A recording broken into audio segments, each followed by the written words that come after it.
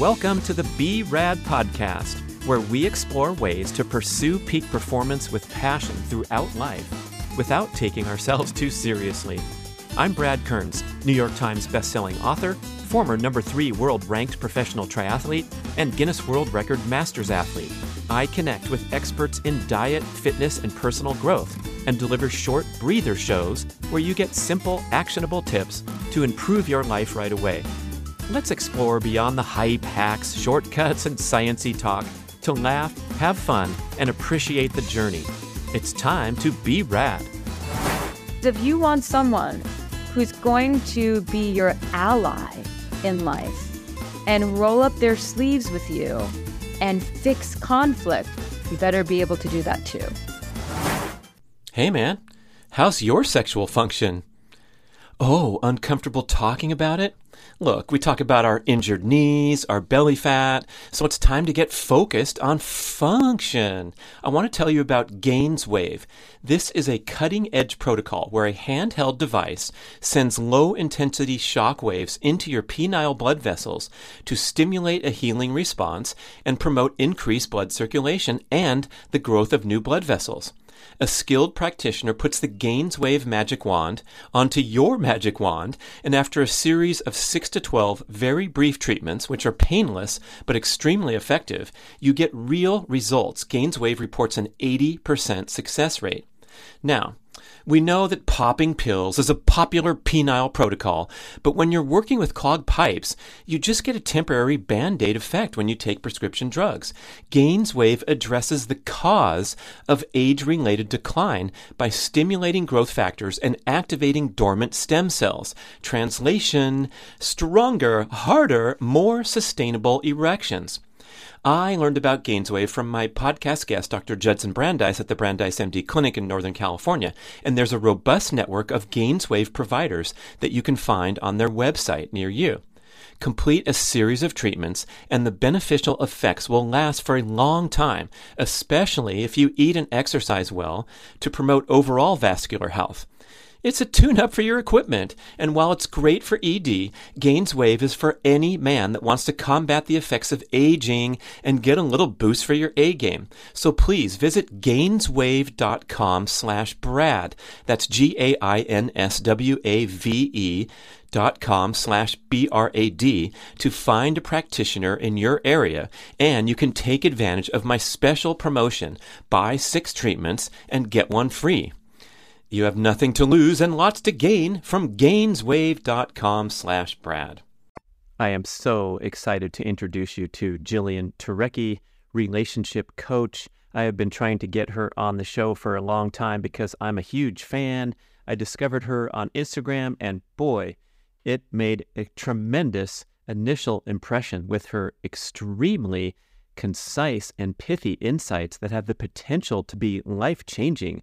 And you know how certain people have a gift for certain things? I really feel like Jillian has answered her calling, and her awareness and the suggestions that she makes, some of them counter to the typical advice that we hear about relationships. So I think you're going to really have a tremendous experience listening to this show.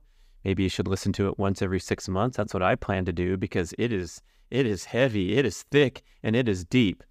And you've heard about this prevailing theme these days about your childhood traumas playing out in life. She's going to tell you flat out that she will not accept that. And your poor traumatized past does not sentence you to continued suffering and repeating of flawed patterns. No, Jillian's going to remind us that we can always control our behavior, and we need to exercise discipline and curiosity and often transcend the urges of the primitive brain and start becoming more self-aware. And she will tell you how very quickly in this powerful show. The show is great for single people that are looking for a partner and trying to navigate that world, and also for longtime partnerships that might be mired now and then in negative patterns, such as the most predominant one, according to Jillian, is creating stories instead of communicating well and getting really far into your head where you're stuck in your own story about your partner. Quote, "The mind is a battlefield, so we have to work hard and make a choice to do something different in life." So you're going to learn a ton in this show, but you're also going to be entertained. when she describes in colorful manner why women often fall for the bad boy and why men often go for the baby bird and what those archetypes mean.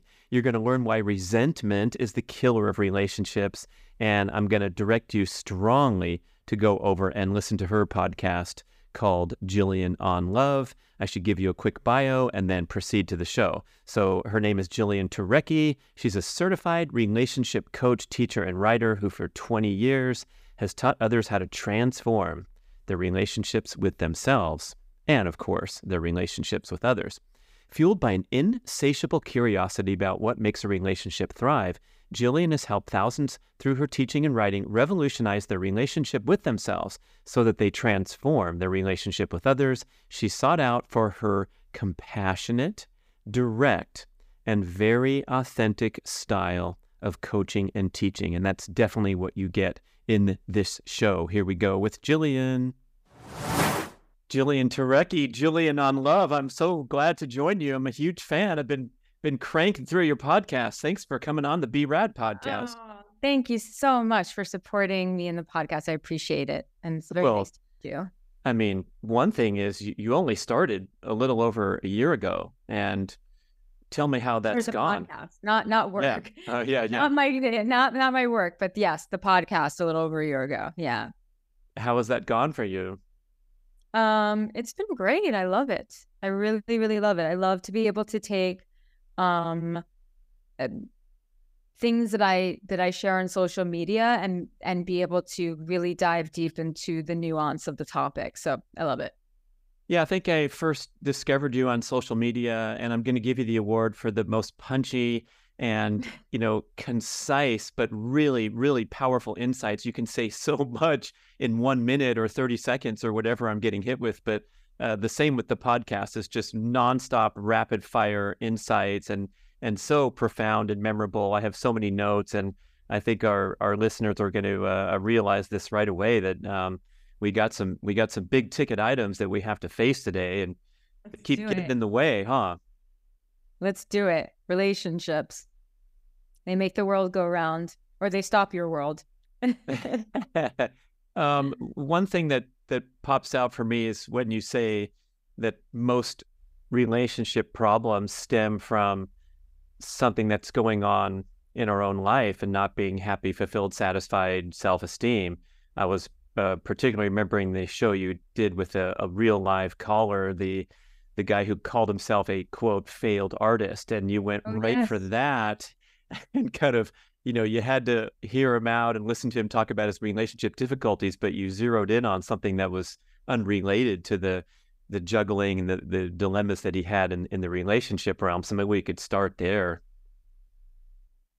Yeah, specifically to that episode, I think that, sometimes when someone has a very hard time getting over a relationship, an ex-relationship or an ex-partner, it has more to do with how they feel about themselves, and that their partner is just, or this person who they were in a relationship with is really just a metaphor for something that's actually missing in their own lives.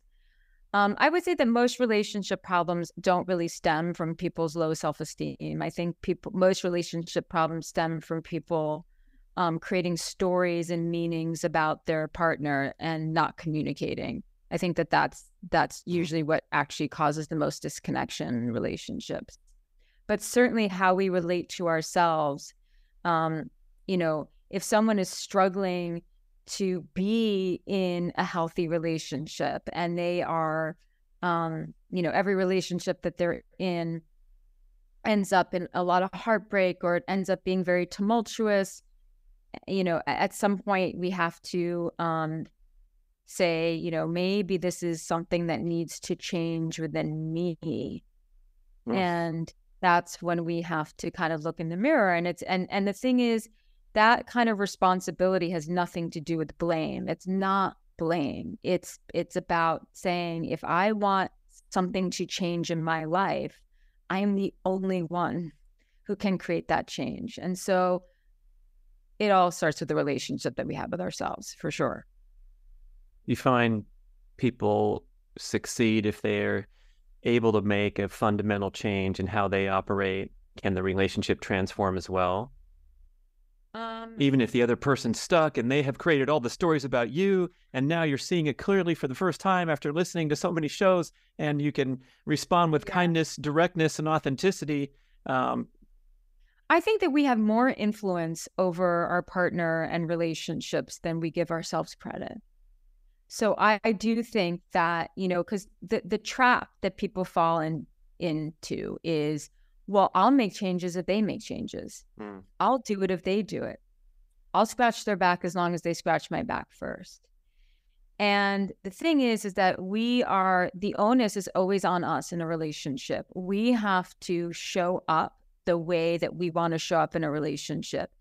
And if by doing that, we are unable to influence the person who we are in a relationship with. And if by doing that, what is revealed to us is that we're actually in a relationship with someone who is either selfish or just not committed or just too immature, that'll be revealed to us. But we can't say, I'll change as long as they change first, because we do really have a lot of influence. I mean, anything that's not working in a relationship is because of a dynamic. And so if you can at least change your part in the dynamic, you could most certainly have the potential for changing the dynamic entirely.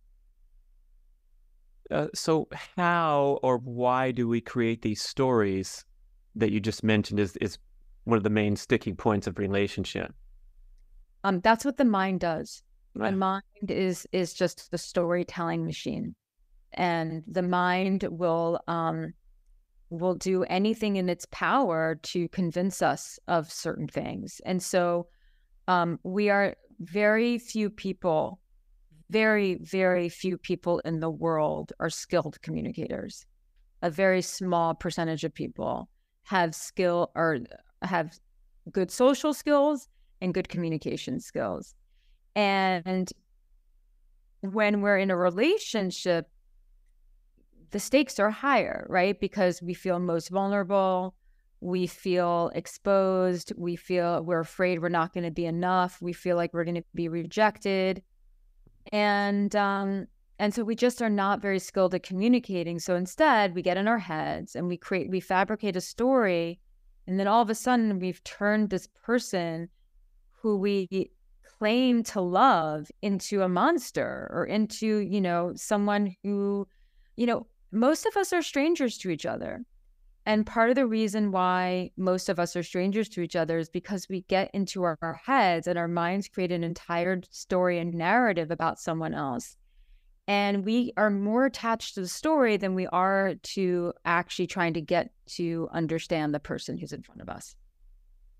What's an example of a story that a partner creates about that keeps coming up?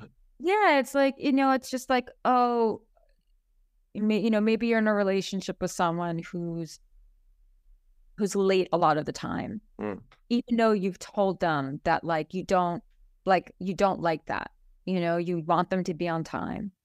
So you have every right to maybe be annoyed at that. But the story that someone would come up with is something along the lines of, they're late because they don't care about me. They're late because they don't respect me. They're late because they don't love me. And when really the truth is that person is late because they literally just have a problem with being on time. And it has nothing, and it's as annoying as it is, it has nothing to do with how that person feels about them.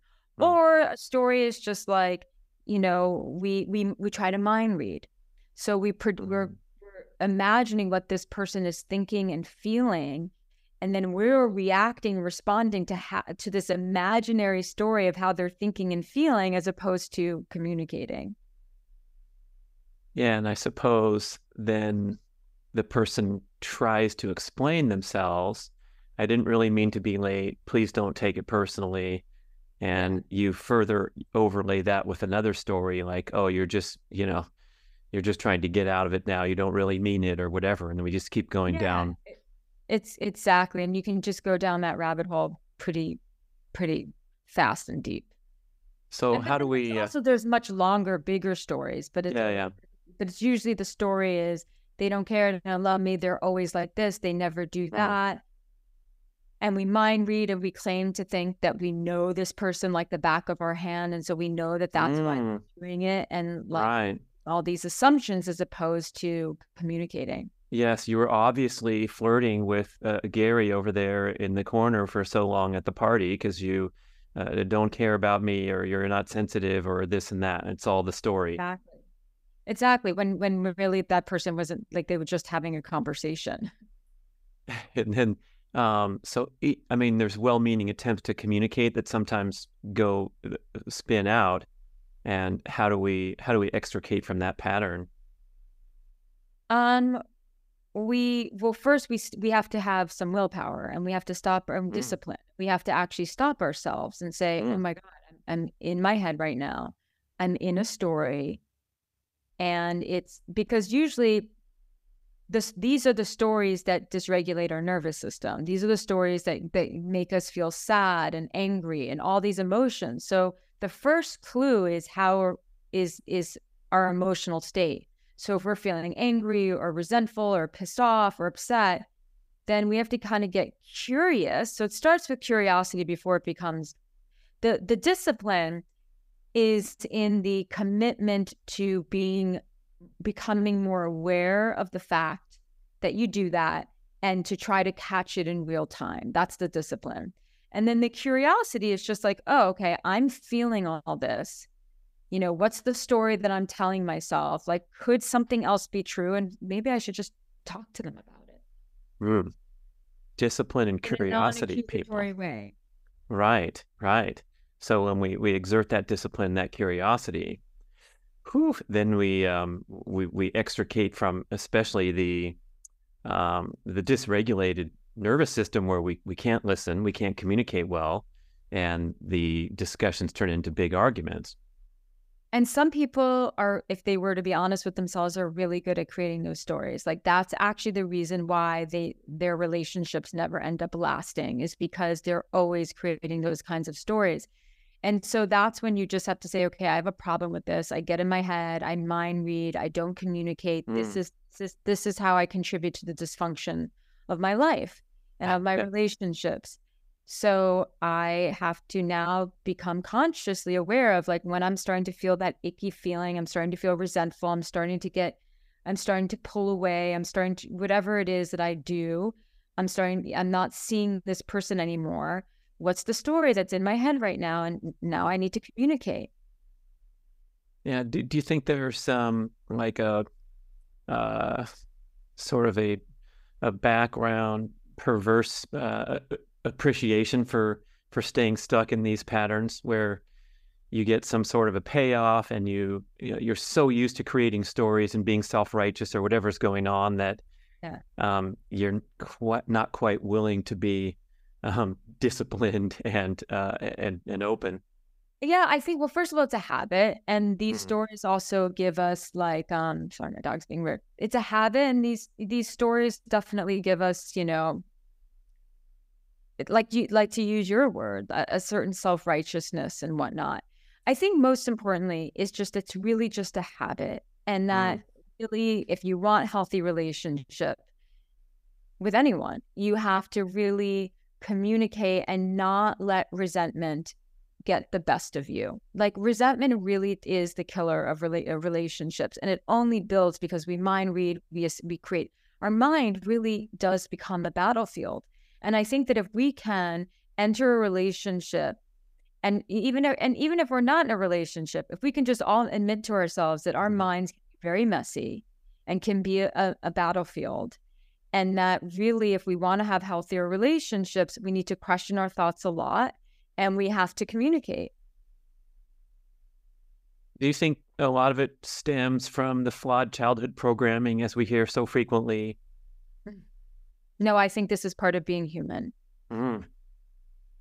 Okay, so no more storytelling allowed to say. Creates stories. This is because this is what the mind does. We learn through story. We share experiences through story, and the mind is here to keep us safe. It's not designed to keep us happy. So it's going to create all this stuff. But yes, there are certainly people who get in their heads a lot faster because they were not modeled to them like what healthy communication is. But you can always learn. You can always learn.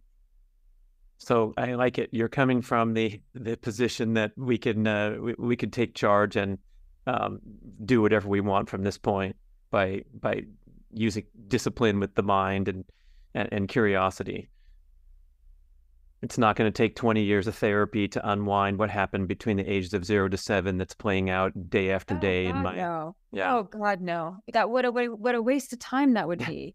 But am I getting this? I seem to be picking this up as a common theme in today's personal growth movement, psychology, mental health, that you have to go and reference point the 0 to 7 programming time to realize why you're again arguing about your partner flirting with Gary over there in the corner at the party.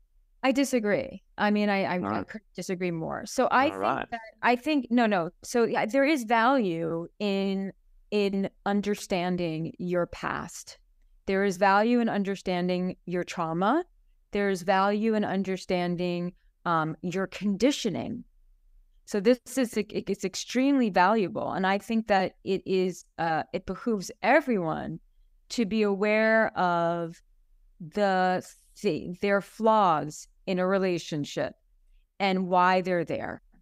But to change it, you don't have to analyze or blame your parents, and you don't have to analyze your past. You just have to be aware, okay, this is giving me, it's about insight. It's like, oh, I've had a really tough time. I don't know. I've had a really tough time with men, or I've had a really tough time with women. Well, why when why do certain things keep happening in my relationships? And so to put the pieces of the puzzle together, you have to go back to your childhood to kind of understand your conditioning, to understand your programming and your conditioning. And so that gives you insight, and insight is very powerful. But to change it is to understand that you now have the power to change that. It's like, okay, so you never learned that, but now it's time to learn. Now it's time to practice. Now it's time to change some things. Oh, you have low self-worth or low self-esteem, and that has to do with daddy never, showing you love, or mommy never showing you love. And, just being sort of aware of that. But that doesn't mean that you can't do things now to raise your self-worth. That doesn't mean that as an adult, you can't change the way that you look, because we have stories about our childhoods too, They might not even be true. Yeah, we have stories about how dad never picked us up after school, and that trauma that's living inside of us, when really what was going on was that, dad had a mild stroke, but he never told the family, or he never told the children because he didn't want the children to worry about it. And that's why he was late picking up, the kids from school, or he was late picking you up from school because he had a drug and alcohol problem. And that is something that he's lived with and has gotten over, but he's lived with so much shame over that. So it's not that the story is not true, but the meaning that we derive from it, we live with it for so long. And so we do have to look at our past to give it insight, but we also have to learn how to look at our past differently, and then, learn how to excuse the metaphor, but learn how to make lemonade out of lemons, and everyone can learn. So it's not, I'm not poo-pooing therapy. I just don't think that it's be all end all. Like, knowing where the origin of like some of your fears come from is just one step. It's not the whole step. Right. And this, I'm drawing a parallel to like, diet, exercise, healthy living advice, where, let me ask you, let's say we have the information, we're armed with the tremendous insights that we got from this very show in the first part of the show. It could be life-changing, right? So what do you do if you're engaged with, let's say, a client or even a listener to the podcast, or a close friend or family member who seems to be armed with the proper knowledge, information, and awareness, but continues to play out, especially under the stress and pressure of relationship dynamics, where I know how to handle this situation. I've learned very carefully. I'm ready. And then I cave in under pressure and revert back to anger, defensiveness, resentment. Well, it's just to keep practicing. Keep practicing. Right. Instead of practicing, like to then to apologize, then to learn how to apologize, then to learn how to own your behavior and to do better next time. You see, everyone is in control of their behavior. Hopefully, right? No, everyone is in control of their behavior. Unless they have a severe mental illness, everyone has the capacity to be in control of their behavior. Right. If they're not, and then it's just like, then someone might just have to hit a rock bottom, an emotional rock bottom, for them to change. Honestly. Yeah. This kind of brings up the concept of deal breakers, and where do we dance on that continuum of having these firm and rigid deal breakers, like I will not allow yelling or this or that in my life, and then we also want to be aware that people aren't going to be perfect. We're going to be locked in our stories. We're going to engage in an inappropriate manner. We're going to have fireworks and things that aren't perfect. And so how do we navigate that? It seems like a constant dilemma where you don't want to compromise your highest values and ideals, and then you're living in a manner that's different from that. Look, no one is perfect. No one is perfect. And but you just have to figure out what you absolutely cannot live with, and just let it be a few things. We're gonna have to live with a lot in someone who we love, and sometimes it's like, okay, you don't want yelling. So does that mean when they raise your voice, like if you raise their voice and they raise your voice back at you, that's a deal breaker? So, I think that when it comes to dating, people are too willing to give the person who they're attracted to a chance without acknowledging or waiting to see if actually they're a good match. And so, because here's the thing, when it comes to relationships, who you choose matters. It's more than half of what matters. So there's two things that matters when it comes to a relationship: who you choose and who you show up as. Those are the two things. Who you choose and who you show up as. Partner with, and how you decide to show up. Those are the only. I guess those are interrelated, aren't they, Jillian? They are interrelated for sure.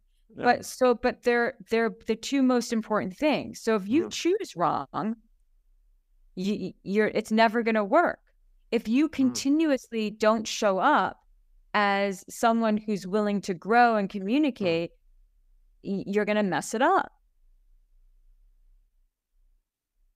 So when it comes to deal breakers, people need to take their choice much in choosing a partner much more seriously, but that's not about nitpicking.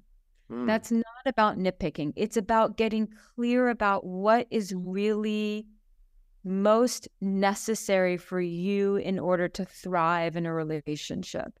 And that is going back to your values. Like, what is really most important to you? Not what your preference is. Not what, I kind of wish they were this height or did this for a living or anything like that. It's like, no, what is absolutely essential to me? And we do this by understanding our psychology. Like, what kind of nature is this person going to have? Because people don't usually ask themselves that. What kind of communicator is this person? What kind of person are they? Are they someone who, when they face conflict, do they roll up their sleeves and get their hands dirty and try to fix it? or do they run away from conflict? And then you got to ask yourself the same questions, because if you want someone who's going to be your ally in life and roll up their sleeves with you and fix conflict, you better be able to do that too. Mm. So these are the kind of questions. And we need to, before we choose someone, we need to know, I think we have to really try to understand the person. You know, how does their childhood show up in their adulthood? And is the way that their childhood presents itself in their adulthood, is that something I can live with? Or is that incredibly triggering to me? What are their dreams? What are their deepest longings in life? And do their dreams and deepest longings align with mine? And then lastly is my life overall more meaningful with this person in it? Or is it more stressful with this person? Or is it just not that much more meaningful? Greetings, my fitness-minded listeners. I want to acquaint you with the Primal Fitness Expert Certification Program, the most comprehensive home study multimedia fitness education course in the world. If you want to enhance your personal knowledge of all aspects of leading a healthy, active, fit lifestyle, this total immersion course will be life-changing. I'm the lead instructor and author of the course, and we have 14 chapters of extensive written content with over 100 accompanying videos covering topics such as general everyday movement, including micro workouts and dynamic workstation tips, the full experience of gym-based strength training in all the different modalities, a complete presentation on all aspects of sprinting, both running and low impact options, an assortment of high intensity interval training and high intensity repeat training strategies, a detailed education on the principles and practical application of aerobic endurance training, and extensive commentary, the most you will find in any publication, on all aspects and symptoms of overtraining and burnout. We even have fascinating peripheral topics like integrating nasal diaphragmatic breathing, dynamic stretching, injury prevention, and developing a peak performance mindset. It's really something, this course. We went all out for over 2 years with a great team to develop this amazing home-based fitness education for you. And you get one-on-one expert email support and private Facebook group connection throughout your studies to ensure that you absorb everything optimally and you pass your series of exams and get certified. So go to primalhealthcoach.com/Brad to enjoy a very special limited time. And I'm not kidding. This is a big time discount just for you. 25% off your tuition. A fantastic premium offer at primalhealthcoach.com/Brad for the most comprehensive fitness course you can ever find. It seems like some of this stuff could be put on the back burner for the first 2 years when we're washing chemicals. And then also I see a pattern of people going to the pen and paper instead of these nuanced topics. Instead, we're looking at, well, they also went to Harvard, so it's very nice. And, Yeah, all that stuff. No, it's just, those are the things for people. That's the list that people need to throw away. Because it's really a balance of being open-minded to someone maybe not fitting the exact archetype of what you pictured, but embodying the qualities and the character traits that you really need in order to function in a relationship. It would help to be aware of those things that you really need. Yes. So that's the list that's really important to write down. Yeah. And that's where your deal breakers are born. Yeah. Right. Is there this new influence in recent generation where the opportunity to try a different option is so prevalent and so immediate that we might be not engaging fully with the decision-making process and getting to know someone because a mobile device away is another fresh start with more chemicals awash. Right. Wait, so what's your question? Like, is that getting in the way these days? The fact that there's 12 other, I mean, I've watched one of the shows for the first time, the Golden Bachelor. I was forced to watch it. It was pretty interesting. I'm loving it. Yeah, I heard your show about the you did a show about one of the reality shows, and you said it was, a good insight on human nature, and I agree. It was kind of crazy and weird for me to watch it, and a little stressful after a while when there was, just all the drama behind the scenes. But it's just too many choices. Right. Yeah. Yeah. Sure. And I think that that's like online dating. It's like all the choices and whatnot. Look, I mean, this is why I think that, because I teach to people who, if I'm teaching to singles, I'm teaching to singles who want long-term partnership. So I'm teaching them what they need to look for long-term partnership, not for a great affair or a fling. Mm-hmm. If you're looking for a fling, forget it. Just go for the person who you have fun with and who you're attracted to. If you're looking for a long-term partnership, you need to be looking for someone who really values the same things that you values. Like you have, like I said, you align in your childhood, even your trauma works. Even your trauma works. So if you're let's say as a woman, you've got some daddy issues where daddy didn't love you, and your pattern may have been to date men who felt, overwhelmed by the idea of commitment. They're always sort of pulling away a little bit. That's a very classic thing. So what you would have to do is stop dating men who have commitment issues and date men who are very much available, who love their mom and who want to love you. And that might be well, how do I do that? Well, there's different ways to do that. And maybe you have to dig a little bit into your past to really understand that. But ultimately, it's about making better choices.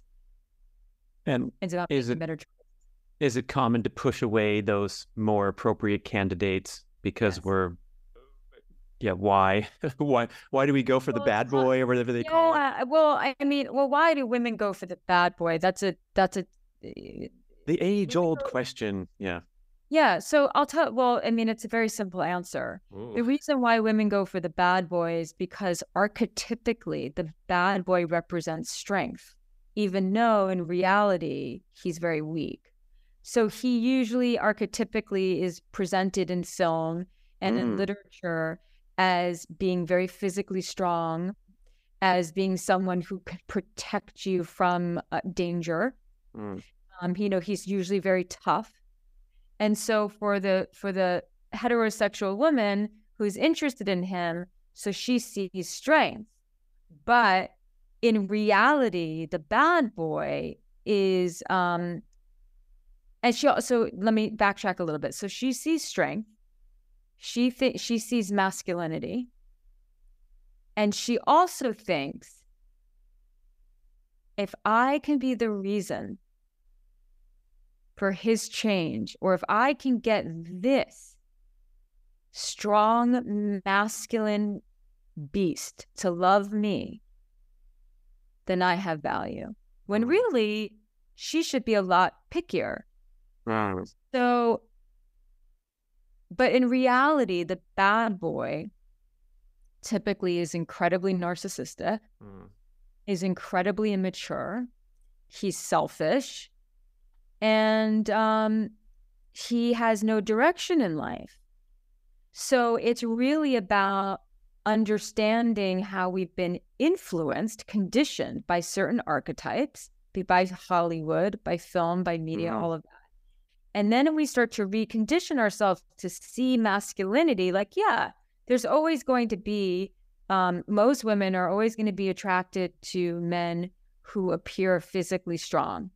But just because you're attracted to someone or you notice them as being physically strong doesn't mean you want to date them. And so what we want to recondition ourselves is to be with someone who's mentally strong, who's not selfish, who isn't messed up and tortured, you know? Because sometimes that bad boy is also that tortured artist. That's a very similar archetype. It's either the, you know, the James Dean, you know, bad boy, or Marlon Brando archetype, which is like, okay, this is a guy who's going to protect me if there's in a foxhole. And that's why she's attracted to him. Or there's the, you know, the tortured artist, which is a different archetype, but everything has to do about changing the person, trying to be, you know, enough for the person. And so you start to realize, oh, this is my pattern. And there's something that happens with maturity. And that is, maturity happens when we have been burned so many times by a particular pattern. And we realize, you know what? This has gotten very old. And then, like you said, you got to hit bottom or have some sort of awakening. You have to. Yeah. And then you say, like, this is really old. This has gotten old and boring. This doesn't work. I want more out of life. My priorities are changing. So, like, one thing also to consider is the more interested in becoming a better person, the more interested we become in becoming a better person, the more we're going to want to be with someone who wants to do that too. Who wants to do that themselves. Yes. Right. You're interested in people that are interested in self-improvement. People are interested in shallow people. Yeah. So and the thing is, I'm a pretty deep person, right? But when I was younger, I definitely approached relationships much more from a shallow place. So when I did do that, when I was approaching it more from a shallow place, I got shallow guys. Right.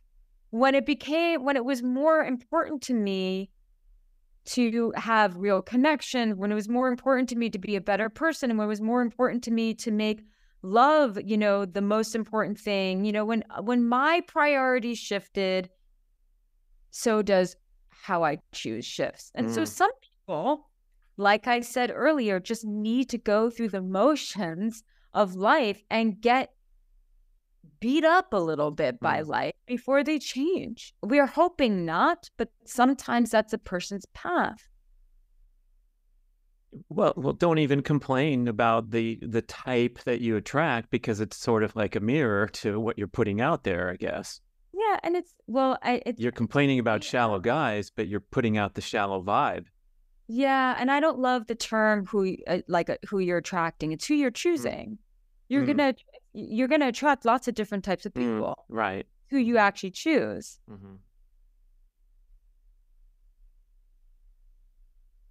Oh, can you give a corollary for what is the women are attracted to the bad boy and the men are attracted to the broken bird? Oh. So this is, I mean, we're just to be clear for your audience, we're not talking about all men and women. We're just talking about it's an archetype. Yeah. That's very alliterative. We have the bad boy and the broken bird. Yes, it is. It's where I'm speaking in archetypes.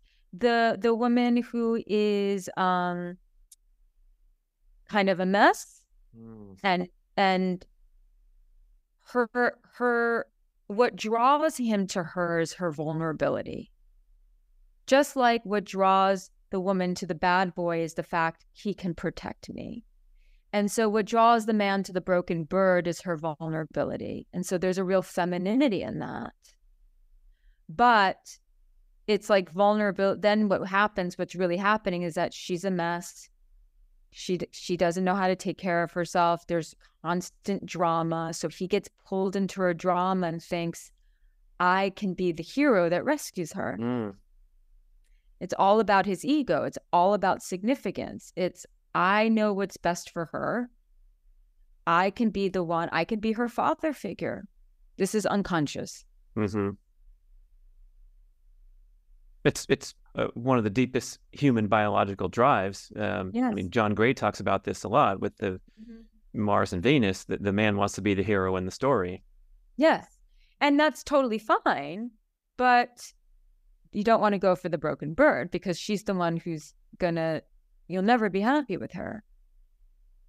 So I guess that hard work comes with extricating from not only biological drives from the primitive brain, but also the programming that we've had, like you said, from Hollywood, from past immature, youthful relationships, all that kind of thing.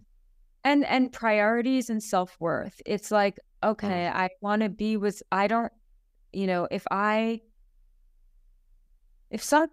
this is, again, unconscious, if people don't feel like they have value, they'll figure out a way to be needed. And so to the broken bird, she needs me. She'll never leave me. She needs me. I'm always going to be the hero. At least I got that going for me. At least I got that going for me. Exactly. And women do this too with men. And also this happens all the time in same-sex relationships. A lot of women will play the therapist, and then she has the man crying on her shoulder and whatnot. And she's like, okay, he needs me. He's opening up to me. And then it's like, well, no, you don't want him. Who wants a grown man crying about his mom on your shoulder? Like, that's okay if that happens in an intense moment, a vulnerable moment, but you want that all the time. So you're his therapist. That's not good. Right. So how do we move past that? Again, it's just noticing it's like if something is not working in your relationships, you have to identify what the pattern is. How are you choosing people? What are the types of people you're choosing? Why are you choosing them? And then learning the steps to choose differently. A bit ago, we were talking about you're coaching people that are seeking long-term, fulfilling monogamous relationship. And I wonder today, because we don't no longer have to conform to these rigid and dated ideals. We can be free to live our lives and choose whoever we want to love and whatever we want to do with our life. We can choose out. We can do, serial short-term flings. Do you feel like there's a individuality to this where for some people, maybe they can live happily ever after from ages 50 to 90 doing a succession of 2-month or 6-month relationships? Or do you think when we see some of these patterns, are they just covering up for what we all want? I think that there are a lot of people, specifically after the age of 60, who find themselves single, who think life is better single, and I'm perfectly content that way. I rarely see that in people under the age of 60. Oh. Or under the age of 55. But I mean, it happens. Look, to each their own. To each their own. I think the greatest spiritual growth happens in a relationship, in a monogamous relationship. That's where I think the biggest spiritual growth happens. Yeah. But I think that there are people, especially in their older years, who really are happy not being in a relationship. More power to them. It could be from relationship fatigue and, just ready for the smoke to clear. Maybe they had a few marriages or a few relationships, and they're done that, and now they're married to their work or a different project or a different chapter of their life. I wonder, does research validate this, where the average 25-year-old is possibly, due to programming, whatever, but predominantly looking for that long-term partnership, average 35-year-old, whatever. It's programming that people are looking for long-term partnership. I think it's biology. Yeah, okay. I think that people want to live their lives with someone and to love someone. And yes, there is some programming, but wanting to be in a relationship is just wanting connection and love. Which most of us would agree that's a good thing. Yes, it is a good thing. There's there's no need to pathologize someone wanting to be in a relationship. Right. It's a healthy, normal thing. But I like to help particularly women who have this problem where they don't feel like their lives they have a hard time finding meaning and purpose and fulfillment in their lives unless they are in a relationship. And I think that is not good.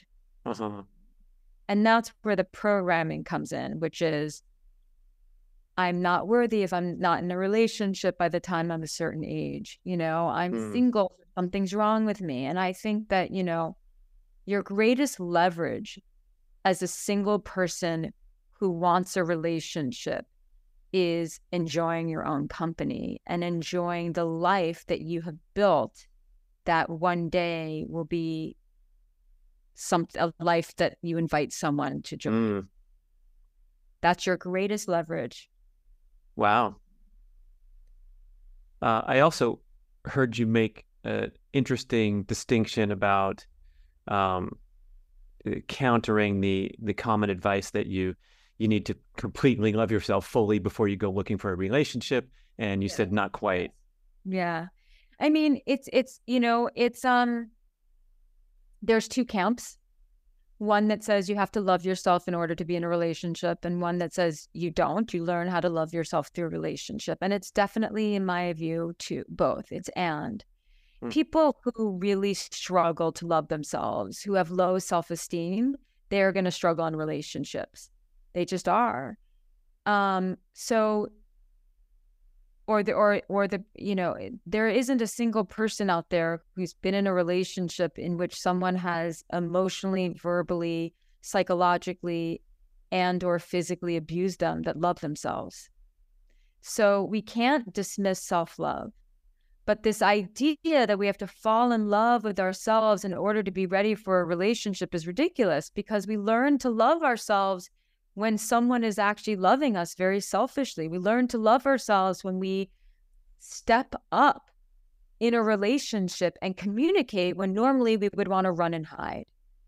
We learn, we have to get into the ring of life, and we have to get into the ring of a relationship, and we have to figure it out when we're there, and we learn to love ourselves more. But again, like I said, there are people whose self-worth is so low that they are really struggling in their love lives. So we can't say it's a non-issue either.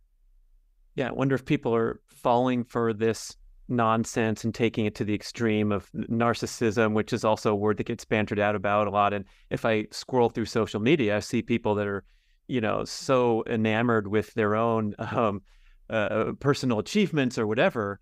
Is that kind of probably messing with pair bonding and things that we've seen be a natural part of life for a long time? I think that, so there's two types of people. There's the people who tolerate a lot of mistreatment, and they're the people who either tolerate mistreatment or they're constantly chasing the people who are always going to reject them. And those people with their lower self-worth need to learn how to actually make themselves the central character of their story. But everyone else, we have a little bit of a main character of our story syndrome, which is just like everything is me, me, me, I. And that's just not, to be in a relationship means that you are willing to merge part of your being with another human being, and so that you become a we.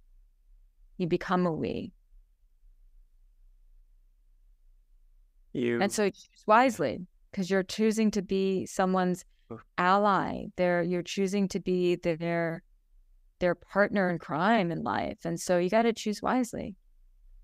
Do the chemicals actually get in the way to ask those hard questions, like the few that you mentioned a while ago? And how can we extricate from that? Should we have a moratorium against physical intimacy for 6 months while we keep peppering them with more questions about their hopes and dreams in life and things like that? I think it's not about peppering questions. I do think it's about abstaining from sex if you know, because sex complicates things. So if you are someone who is determined to choose better than you have, and to really break some patterns, my suggestion is get to know someone on a profound level before you take it to sex and playing house with each other. So before you're having sleepovers, before you're going on vacations together, before you're before you're doing all that stuff, get to know the person. Go slow. And do you have any tips logistically? Like, can we take a long hike and get that done, or a lingering over dinner for 3 hours instead of 1? Yeah, or just, spend time together, ask really important questions like, tell me about the last time you stayed up all night, like what was happening? Or, tell me about the last time you were really proud of yourself. What was going on? Like, people don't, like I said, people don't have the best social skills and they don't really ask the best questions. And I think that we, and we also learn about a lot about a person just by observing how they treat their family, how they treat their friends, how they treat the waiter. So I think, like, if you're really trying to break a pattern, and obviously, like, everyone can take this with a grain of salt, but if I'm working with someone who's repeatedly been hurt, or if they've ever been in anything abusive, you better believe, like, it's like really, really going slow. Like, build a friendship with this person first. But yeah, chemicals they completely and utterly get in the way. And I think that it's a really good practice to not go there until you really get to know someone. And you not just get to know them, but they really get a chance to get to know you. And you really you develop an emotional bond. And then this is the complete reverse of how people usually do it. But this is what I'm suggesting. Yeah, it seems like another example of overcoming our biology and our primitive brain. Yeah. To have a better life than great-grandfather who knocked up somebody, and that was the family tree right there without the single thought, or had an arranged marriage or whatever stuff that we're thinking we can do better today. Yes, because that's the reality. We are not primitive. Like, we do have a primitive brain, and we are, you could argue we are animals, but actually we're not monkeys. We've evolved. So we're actually not. We have a higher mind, which is part of our consciousness, which means that we can actually choose things. We can choose. We are not driven just by instinct. So we are different from animals. And so, yes, you don't have to do that. But the thing is, most people, they sleep together and then they get to know each other. And sometimes that works. Oftentimes people get hurt and end up in relationships that don't work. Yeah, and it's kind of a free-for-all today, perhaps more so than any other time, where you actually have tremendous opportunity to just go around and act upon your animal instincts in a variety of ways. Yes. And one thing is that, speaking about just heterosexual women who date men, one thing about men that men don't even realize about themselves is that really, really bothers women. Ooh, nuggets at the end, people. Yeah. So men, when they like someone, most men will go into a deep hunting mode. They'll pursue, and they'll hunt, and they'll pursue. And women love that. It's like, if we're like attracted to you and you're pursuing us, we're like, oh my God, this is really, like, we love it. We love it. But there's something that happens, whereas as soon as then the man is able to sleep with her, even if he doesn't entirely lose interest, he relaxes and stops pursuing. And this is a very, very, and I don't think he's conscious of this. I think this is him operating from his biology because he's gotten it. He hunted, he got the kill, he got it. So now he can chill. And the woman is just like, what the hell? Now that you slept with me, you don't care. And so it's a very, very painful thing for a woman to go through, because then she starts to feel used. And this is when she starts to then try to, chase him and please him and try to get him to pursue again. And she just tries to do everything. Now, so there's two things, and this is what I teach men all the time who do this. One, for them to be aware of this, and that if they are going to pursue a woman, and he really does like her, once you sleep with her, you are not allowed to get lazy. That's when you have to actually up the ante. Double down, man. Double down. That's when you have to double down. And I teach women, if he's going to get lazy after sleeping with you, you need to pull away, and you need to just say, and it's not to play games, but you need to know your value. But we could get rid of all of this, if we didn't actually sleep together so quickly and actually formed a really, really deep bond. So that act of sex, the intercourse, isn't really like, for the man, I've conquered and killed and I've gone. It's like, oh my God, this is not a conquering. Like, this is something that the two of us have been talking about, working towards, building towards. So the relationship has already been built in many ways before you actually go there. I am not saying this is easy. I am just saying that the people I know and who I've coached who've done this have much more success than the people who don't. And so these are just some of the things to be aware of. Yeah, you're having icing on the cake now, rather than the hunt for the big game. Yeah, and you know what? And building that kind of sexual tension is actually very exciting. Yeah, I would argue that the payoff is much higher and more longer lasting than a series of conquests or a single conquest and then a disillusioning of the relationship itself. So, and then you weed out the people who are not actually that interested in you beyond wanting to have sex with you. That too. I forgot about that part. Side bonus. It's all by the wayside. Yeah. Wow. Like I mentioned at the outset, an hour with you is probably equivalent to like 20 therapy sessions, in my opinion. I mean, I really mean that, because you clearly show so much experience and so much insight, and there's never been a dull moment here. So I'm going to urge all my listeners to play this show twice, and also maybe you can tell us how we can get connected with you and get ready, people. Fasten your seatbelt. Here we go. Well, I appreciate the compliments and the kind words, and I'm very, very grateful. So thank you. Basically, you just need to know my first and last name, Jillian Turecki. You can find me on Instagram at Jillian Turecki. My website is jillianturecki.com. I'm also on TikTok and other social media platforms. And then my podcast, Jillian on Love. Fantastic. Highly recommended. And maybe we'll catch up again when I prepare another 20 questions going further down the road with all these great concepts. But so much to learn. Thank you so much, Jillian Turecki. Thank you so much for having me. Bing. That's a wrap.